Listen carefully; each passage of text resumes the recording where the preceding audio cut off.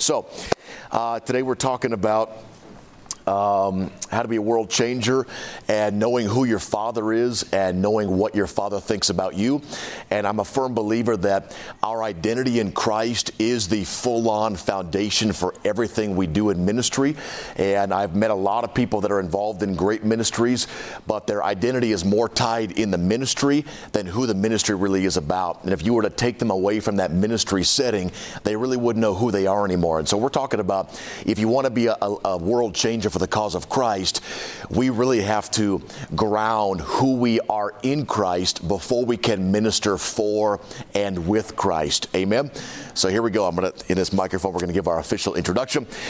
Those of you who are listening on the audio system, this is World Changer with Pastor Benjamin Lundquist. 101, knowing who your father is and what he thinks about you. Let's bow our heads. We'll have a word of prayer, and then we're going to jump right in. Dear God, we love you so much. We thank you, Lord, that we are sitting in the room with world changers. And at this conference, as I looked out over the vast young adult and adult audience, Lord, these are your sons and your daughters that are called to change the world for you, to make your name famous. And we just pray, God, that as we spend the next 50 minutes together, may we understand the identity that we have in you on a deeper level. So even if we were to pull away from your work, we could still know who our Father is and what our Father thinks about us. Bless us. In your name we pray. Amen. Okay. We're going to jump right in real quick. There was a big study that just came out within the last year, and if you've been on social media, there are tons of studies, articles all over the place from why do young adults leave the church? Have you seen any studies like that? They're coming out all the time. So much so that I'm kind of tired of hearing articles about why young adults are leaving the church. One reason is not all young adults are leaving the church. Amen. And there are young adults that are fully involved in the work of Christ. But this was a study that came out that surveyed 12,000 millennials in 27 countries. And the young adult generation of today is known as the millennial generation. And what they found from this big study was that this generation is far from jaded. They're far from disconnected about the 18 to 30-year-olds. But in reality, this generation has a very bright outlook on actually being able to change the future and make the future a better place. Let me ask you a question. How many of you believe that with your life you can leave the world better than you found it? Do you believe that? And so that's what we're talking about today is how do we do that? I want to introduce you to my family. That's me. That I have no hair. You can probably see that in the photo. But this is my wife, Kim. She's a nurse in Phoenix, and I've got a little boy named Koa.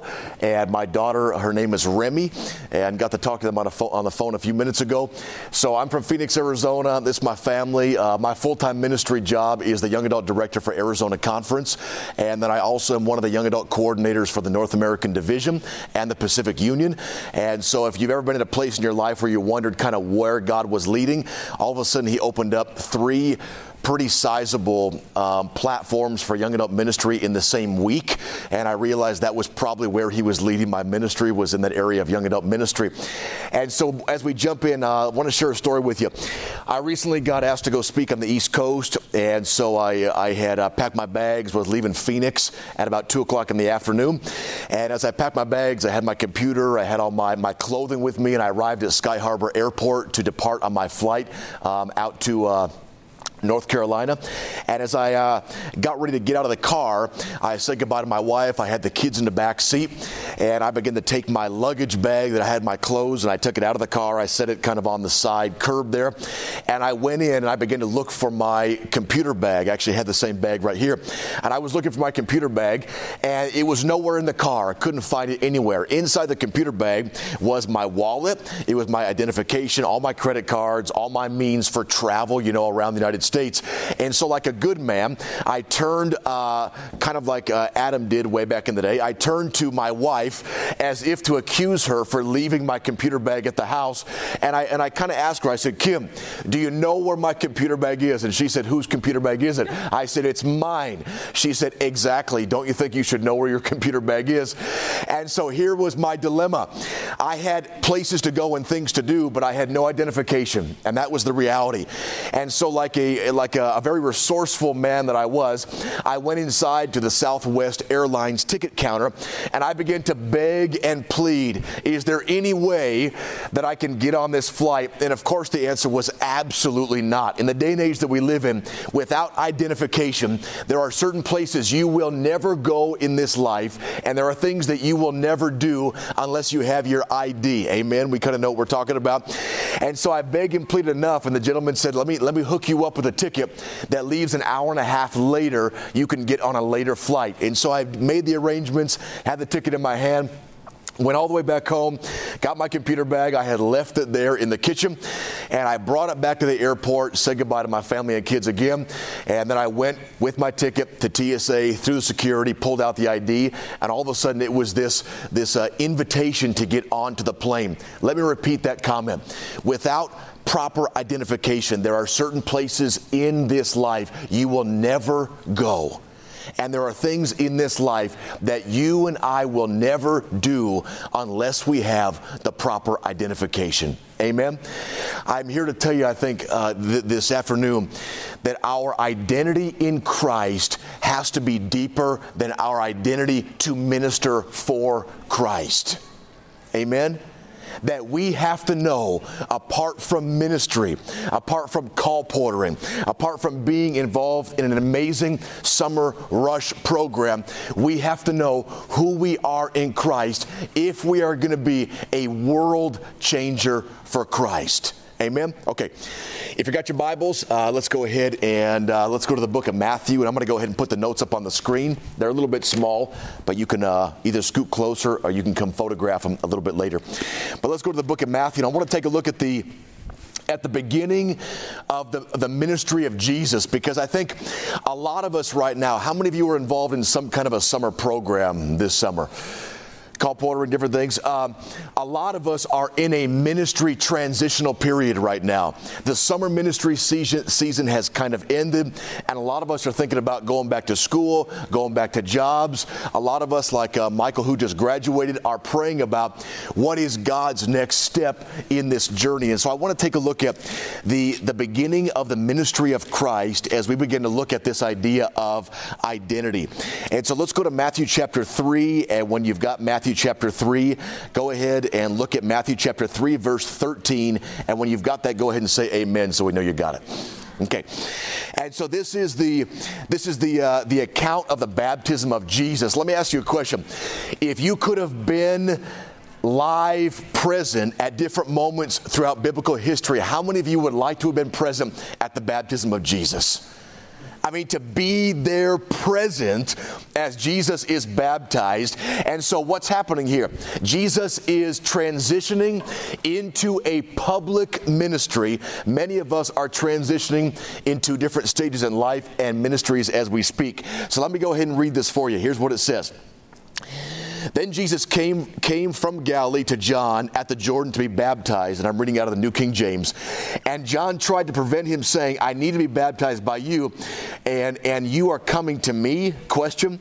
Verse 15, but Jesus answered and said, permit it to be so now, for thus it is fitting for us to fulfill all righteousness. Then he allowed him. In verse 16, when he had been baptized, Jesus came up immediately out of the water, and we're going to see people do that tonight at 5. Can we say amen to that? He came up out of the water, and behold, the heavens were opened to him. I just wish I could have been there. I really wish that I could have been there. And the heavens were opened to him, and he saw the Spirit of God descending like a dove and aligning upon him. And then pay attention to how this scene ends in verse 17. And suddenly a voice came from heaven saying, this is, help me out, my beloved Son, in whom I am well pleased. And so paint the picture. The ministry of Jesus is about to go to world changer status. Amen? No greater leader has ever walked the face of this earth than Jesus, period. No leader has ever had more influence. No leader has ever stirred things up in a greater, more positive way than the life of Jesus. And so in this moment, it was extremely important that the Father was able to affirm the Son of his identity as he was about to launch into public ministry. So here's what it says. The words came from heaven. This is my beloved what? Son, in whom I am well please. Pay attention to some very important details of that statement. Jesus had not begun his public ministry yet. Amen? He hadn't launched into it yet. So what does that mean? It means the Father saw value in Jesus because Jesus was his Son. Not because of the great ministry that he had done. Not because of the preaching in the synagogues and the Bible studies and the miracles and the water into wine. Jesus had value because of his relationship to the Father. Amen? And the Father told him, I am well pleased because you belong to me. Amen? If we are going to launch into world-changing ministry for the cause of Christ, our identity has got to be grounded in Christ. Amen? Now let me show you from Scripture why this is such a big deal. Here we go. Let's go to Matthew chapter 4, just jumping down a couple verses, and here's what it says. And pay very close attention to what just happened and what is about to happen. Jesus was led by the Spirit into the wilderness to be tempted by the devil. And when he had fasted for how many days? 40 days and 40 nights. Afterward, he was hungry, and now the tempter came. Let me ask you a question. Does Satan always come when we're at moments of weakness? Whether it's emotional exhaustion, whether it's you just came off the high of an amazing ministry summer, and you're kind of on that, now what am I doing? But he came in moments of weakness to Jesus. And here's what it says. If you are the Son of God, command these stones to become bread. Are you with me on this thing about identity? What's happening here? Jesus launching into world changer public ministry was affirmed at his baptism. You are my son, my beloved son. You are my son that I love, and I call you my son, and I'm proud of you because you are mine. So the question would be, what is the target of temptation going to be from Satan at the start of the ministry of Jesus? It's his what? It's his identity. And all of a sudden what happened at the baptism where the Father says to the Son, you are my beloved Son in whom I am well pleased. All of a sudden, just a few verses later, here comes Satan in a moment of weakness. If you are the Son of God. Come on, Jesus. Really? Are you really? Are you really called to ministry? Are you really connected, and are you part of my family? Are you really gifted? Do you really have a plan for your life? You know what's happening here? Have you been there? Where we're in a moment, the identity that was so concrete a week ago, through the moments and happenings of life, all of a sudden, now we wonder, am I really a daughter of God? Did he really call me to go door to door? Does he really have a plan for my life? Have you been there? I've been in ministry 12 years full time. I still deal with that.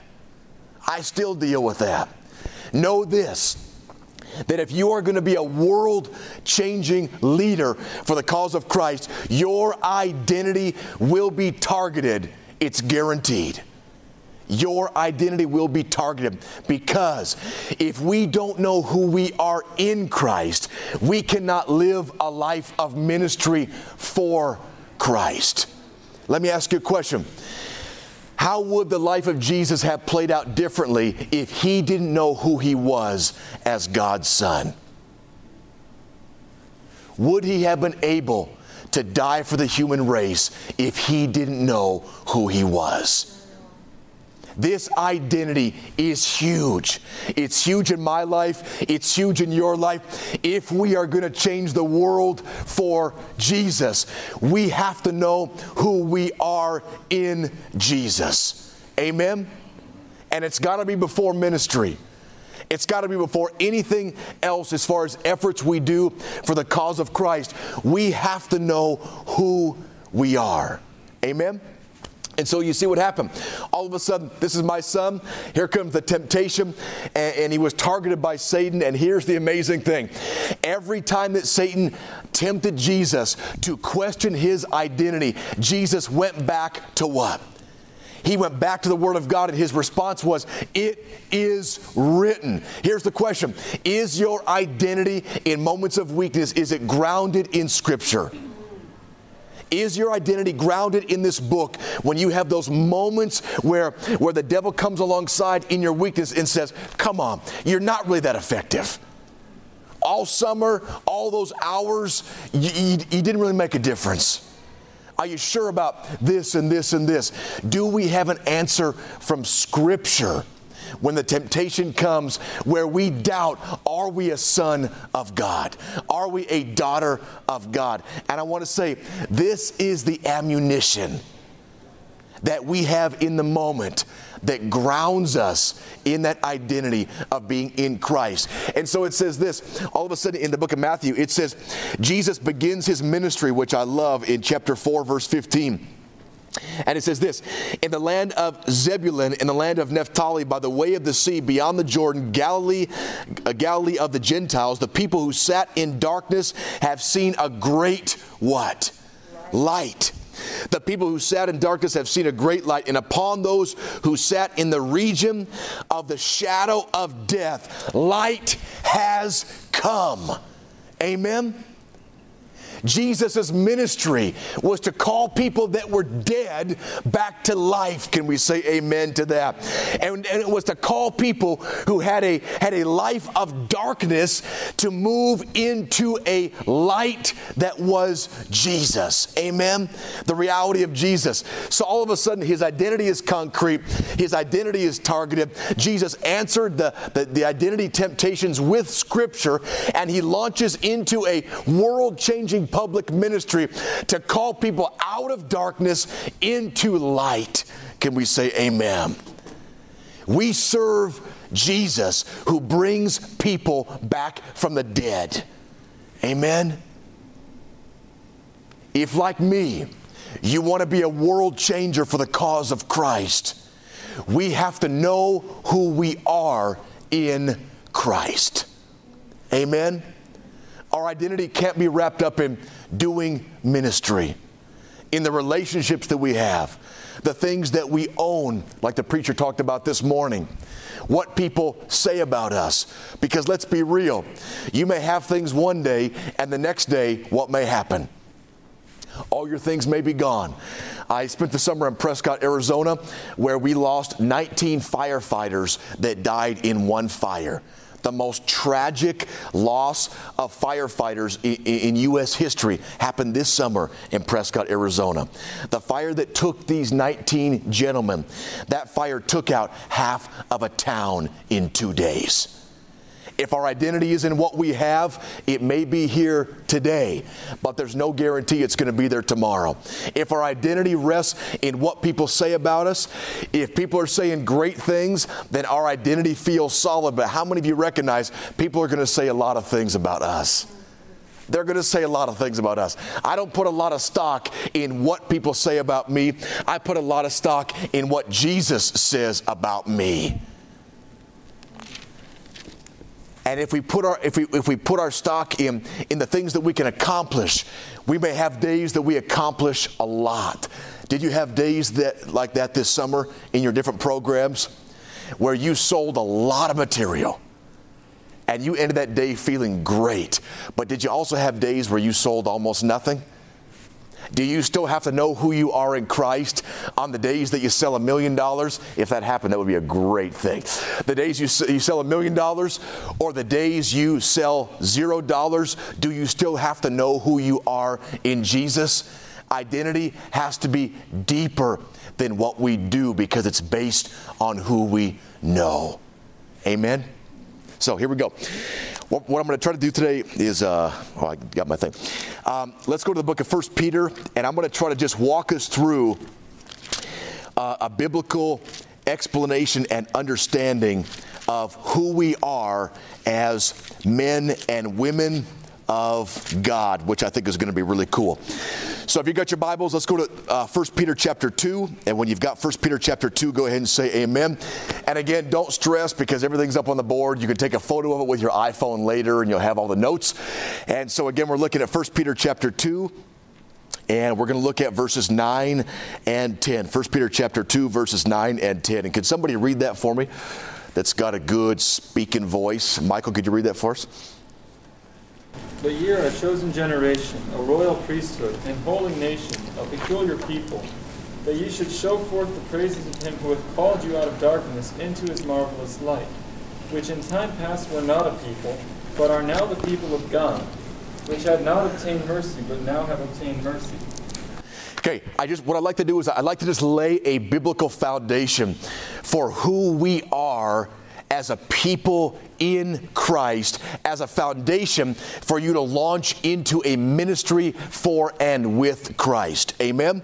Because it's important that in those moments where we doubt who we are, that we can go back to God's Word and say, you know what? This is how I may be feeling, but this is what Scripture says about who I am. And so let's go through this real quick. In 1 Peter chapter 2, verse 9, it says that you are a chosen generation. How many of you remember back in the day when you used to pick teams at recess when you're in elementary school? Anybody have experiences like that? And they usually played out something like this. Okay, we need two captains. Okay, John and Paul. Okay, you guys are captains. And the captains are always the best what? They're always the best athletes, you know. And so all of a sudden you kind of feel not quite as good because you weren't, John or Paul or anybody else. And so they choose these gentlemen or these ladies and they say, okay, I got a number behind my back. Go ahead and pick the number 5. Okay, you go first. And one at a time, you begin to be invited, you hope, to be on somebody's team. You kind of know what I'm talking about? And you're like, woo! Hope somebody picks me. Okay, ready? Oh, I want you on my team. And you're like, yes. You're like high-fiving, chest bumping, doing all that kind of stuff. You're on the team. And all of a sudden you recognize there's only 3 people left. And one of them is still you. And so all of a sudden they're like, okay, we want you. And that person comes over like, whoo, man, I hate sitting out, during recess. And all of a sudden it's only 2. And if you were like me, you were one of the 2. They're like, okay, and we want you. And all of a sudden you're the only one left. At the recess scenario, you're the only one left. And then somebody says, do we have to? Oh, man. They're always getting hurt all the time. So slow. Can't jump worth anything. Really? Fine, come with us. And the person's like, I don't even want to come, but I don't want to stand there by myself either. And so they come over. So here's the question. How good does it feel to be chosen? You know what I'm talking about? To have somebody say, I want you. And this is no hesitation. It's not because there's nobody left, I'm going to bring you on my team. No, I want you. I want you. What does Scripture say? It says that, but you are a chosen generation. Can we say amen?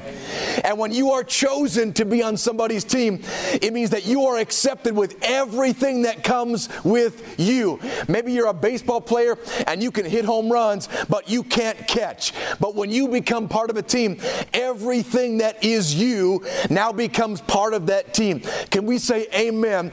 That Jesus invites and accepts everything that is you to be part of his team. Can we say amen? So when you look at this, how does this play? It says that you are in Christ completely what? Accepted. Can we say amen? And when the devil knocks at your door and he says, you know what, you're not effective in ministry anymore. You can't even reach your friends that are walking away from Jesus. And when the devil comes knocking at your door and you begin to look at your life thinking, man, I wish I could just focus on the good, but there's kind of the bad and I've got a hard time dealing with this. Remember, friends, that in Christ we are completely accepted. Can we say amen? Amen? With everything that comes in us, we're completely accepted. So let's move on. And here's what it says. But you are a chosen generation, a royal priesthood, a holy nation. What does that word holy mean? To be set apart for a specific purpose. I was married in 2005 to one wife. I still am with the same one wife. When we got married, I didn't wear white to the wedding. Why does a bride wear white? Purity? Is it so the bride can stand out from the rest? How many of you are married? Let's be honest. Who's the center of a wedding day? It's the bride. Because the bride has been what? Set apart from the rest. She dresses differently. She has a different way of carrying herself. She has somebody often that escorts her down the aisle in a different way because she has been set apart. Because in the eyes of that groom on that day, and hopefully for a lifetime, there is no more valuable of a woman than that bride. Can we say amen? And on that day, she is set apart because she is valuable. Can we say amen? God says this generation, He says you and I have been set apart as holy. When you are set apart, it lets us know that no matter how you look at yourself every day in the mirror, when you are in Christ, you are priceless. Can we say amen? That you have value on your life. And so in Jesus, we are completely accepted and we are extremely valuable. We're trying to lay the foundation for your identity so you can launch a ministry to be a world changer. We can guarantee your identity will be targeted by Satan. It is a guarantee. It happened with Jesus moments after His baptism. And it's going to happen in our life too. Because if we lose who we are, we can never accomplish what God is calling us to accomplish for His honor and His glory. Amen? So what have we read so far? Jesus says today, He says, you are completely accepted and you are what? Extremely valuable. And here's what it says as we continue. It says, you are a holy nation, His own special people, that you may proclaim the praises of Him who called you out of darkness into a marvelous light. How many of you that have been on both sides of the fence appreciate living in the marvelous light of Jesus? Into a marvelous light. And here's what it says. Who once were not a people, but now you are a people of God. Let me ask you a question. How many of you know somebody who has been adopted? Anybody been adopted here in this room? To be adopted, to have somebody want you to be part of their family. I've got a beautiful wife. She came from a very difficult upbringing. When she was 6 years old, they had a court date, and it was a time for her mom and dad to fight for custody of my wife, Kim, when she was 6 years old. She got dressed up as the most beautiful 6-year-old that she could. Beautiful. I didn't see photos, but I imagine. Beautiful. She had the dress on, as she tells me, the dress on. Older sister, they showed up. They're at the courtroom. Judge, dad, and they waited, and they waited, and they waited. And in a custody battle, mom never showed up. Ever. Never showed up. How does it feel to not be wanted, to not have a family? There are moments in this life where the devil will try to get you to think you ain't got nobody in this life, that you are all alone. You are doing ministry alone. You are doing Bible studies alone. You're doing this life alone. And here's what Jesus said. He said, there was a time when you were not my people, but now you are my people. Can we say amen? So here's the amazing thing, is that when you accept Jesus into your life and you decide to live in him, you are part of his family. End of story. And this is not I want weekend rights. I'm willing to take you Thanksgiving, but I got to give you up at Christmas. Jesus wants the rights to your entire life. Can we say amen? When you are in Christ, you are part of the family of Christ. End of story. There's nobody that's got rights to you anywhere else when you are in Christ. And so we learn from our identity that we are what? We are eternally loved, because here's the reality. With Jesus, the family never ends. Amen? Amen. It never ends. It's not a summer with dad as a kid that's got a split custody situation where the summer ends and now you got to go back someplace else. When you are in Christ, it is a family that never ends. Amen? And what that tells me is that we are not just loved for today, but we are eternally loved forever by Jesus. Amen? And in those moments where you are thinking, I want to change the world, I want to have my life count, and you've got those moments where you're just not feeling loved this day. Am I the only one who's ever experienced that? Where you're just like, today I just don't feel the love. Recognize in Scripture, which is what I found my life on, this verse says that Jesus eternally loves me. And though I once was not part of his family, I am part of his family today and forever, because that family never, ever ends. Amen? We serve an amazing God in Jesus. And so last point is this. In 2 verse 10, you were once not a people, but now you are a people of God. I just love that reality. And it says this, who had not obtained mercy, but now have obtained mercy. What that word mercy means to me is forgiveness. That we had a time in our life when we were not forgiven. Can you remember back in that time in your life when you had stuff going on? I don't want to. I don't either. But there was a time when we didn't have mercy. But now we have mercy. Amen?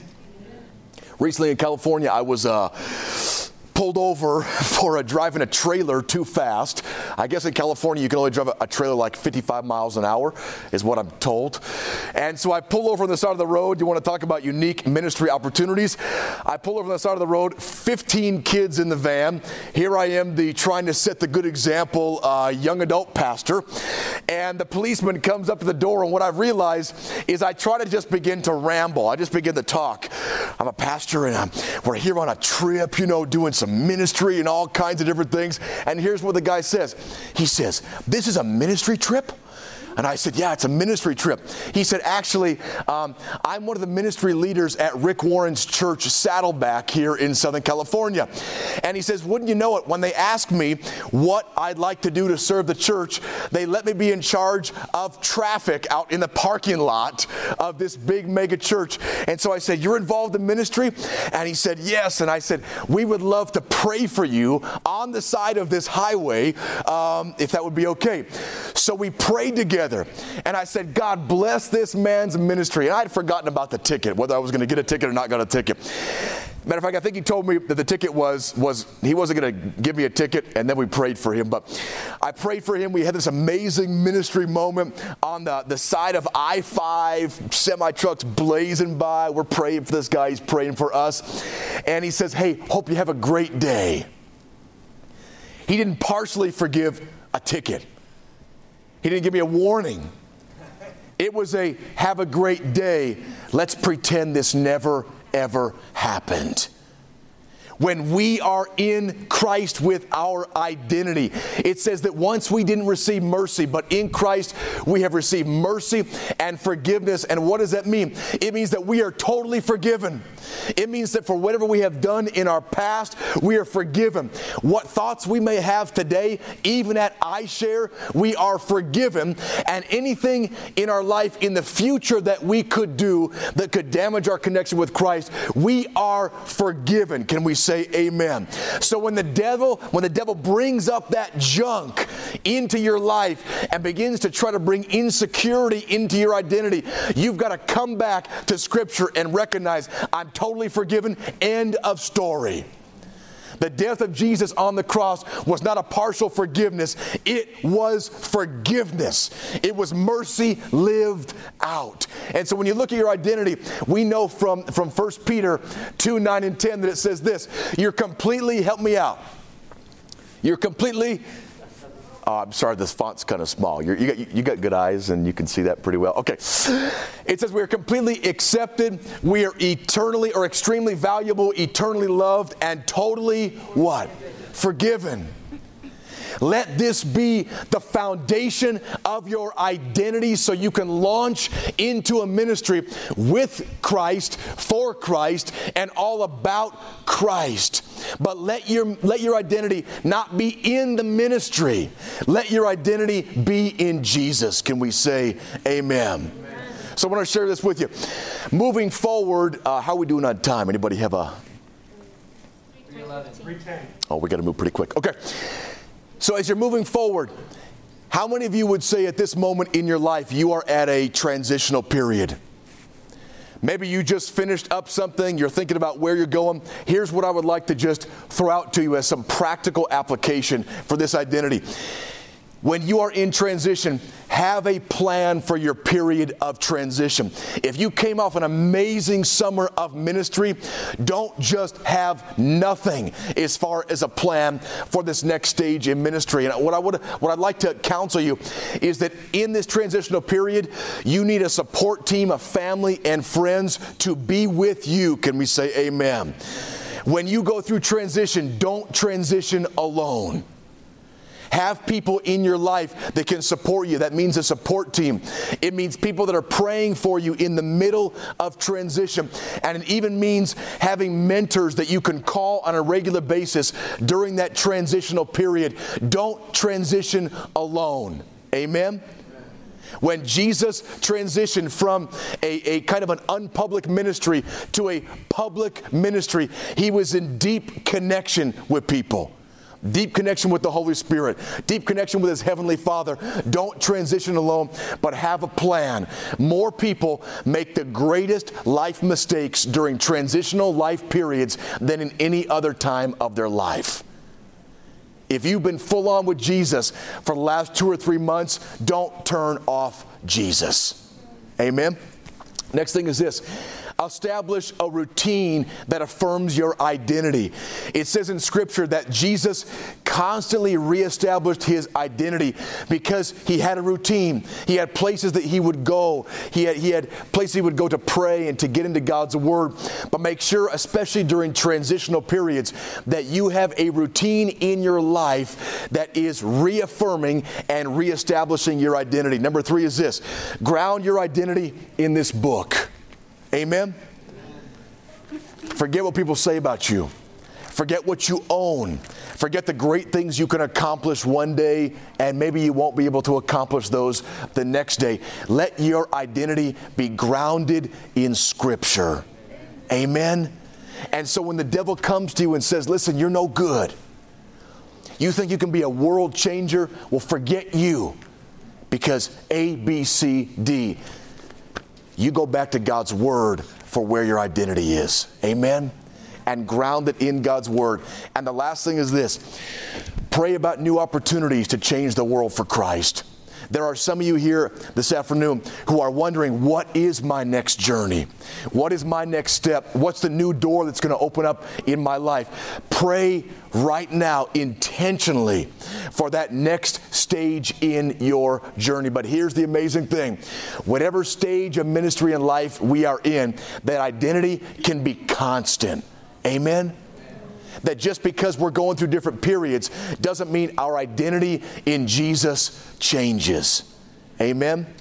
If you want to be a world changer for the cause of Christ, ground your identity in Christ. Amen? What I've found in my life is that Jesus is the only force in my life that doesn't change. A lot of things change in life. Family, vocation, schools, callings, whatever it is. But Jesus is that foundation that is unchangeable. Amen? Okay, I want to end with a video, but I wanted to just set this video up. There are moments in my ministry, and I'll be very open with you. There's moments in my ministry where I don't always know what God is up to. I don't know what He's doing. Anybody ever been in a place like that where you're kind of trying to figure this whole thing out? So here I was, Prescott, Arizona, leading the youth and young adult camp meeting program for the Arizona Conference, and I found myself in a Walmart parking lot of all places. Anybody ever gone to Walmart to think? I mean, I don't go there either. I'm just kidding. But I was in a Walmart parking lot, and here was the scenario. We had 180 teenagers that were arriving for a camp meeting youth program that included an extreme home makeover project in the community. And it was now Wednesday. The teens were arriving on Friday, and we had no project. And so you can imagine, this is a scenario where a bus pulls up and 180 teens come out onto one person's piece of property and end up doing a big makeover project in the course of a week. How many of you have seen Extreme Home Makeover on TV? I've watched it a few times, and usually what happens is I end up crying, my wife ends up crying, she's holding me like a baby, she's super strong. And so there I was in the Walmart parking lot thinking, God, what are you up to? What are you doing? We got 3 days and no project. Sometimes these projects, they're like a year's worth of prep, and the way this one played out, we had nothing. But here's the thing. Regardless of how ministry was going, in that moment, I did not doubt the identity that I had in Jesus. I knew He was going to come through. I didn't know how he was going to do it or how it was going to play out, but I knew that He was going to come through. Regardless of what life throws at you, know who you are in Jesus. Amen? So I'm going to play the video. This is how this project played out. 3 days, no project. Friday, 180 teenagers showing up to begin a project on Sunday. 3 days, no project. What I didn't realize is that we were about to come face to face with a former meth addict that had all of a sudden discovered his true identity in Jesus. Well, just for sake of time, you know. And so I think, I'm going to show a video kind of at the end of each segment for 2 reasons. One is that we really, in Christ, have the ability to make a difference in the lives of communities and in the lives of real people. Amen? And every one of you is going to be going back from iShare into a community, and I just want to challenge you. When you know who you are in Christ, that community will be changed because of you. Amen? And remember, don't step ahead of Jesus and be about your identity in the ministry. Have your identity be grounded in Christ. Amen? And allow Him to launch you into a world-changing, community-changing, life-changing effort. 3 days in Walmart, I sat there, God, I don't know what you're doing. I don't know where the project's going to be, what's going to happen. And little did we know that I would now have had a 5-year relationship with a recovered meth addict that got hired by Home Depot and is getting his life back together. Amen? We can make a difference. Follow the model of Christ that says identity first, ministry second. Amen? Let's pray. Dear God, I want to thank you so much for these world changers, and we just thank you, God, that our identity can be solid in you. that no matter what kind of day we're having, what people are saying about us, what we may own or not own, how many gifts we have one day and how many gifts we may seem to lose a little bit later on, we know that you are that unchangeable force in our life. I pray that these world changers can ground and found their identity in Christ so we can change the world with Christ for Christ. Thank you for letting us be here. We pray, God, that as we leave iShare, let us take these transitional periods seriously. Let us put a lot of intentionality into moving into that next stage of life in our journey, always remembering that regardless of the stage, the identity in Christ is that foundational, unchangeable element that we have in you. Thank you, God.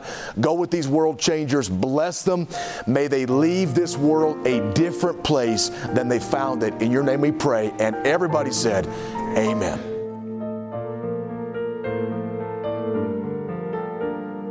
This media was brought to you by Audioverse, a website dedicated to spreading God's Word through free sermon audio and much more.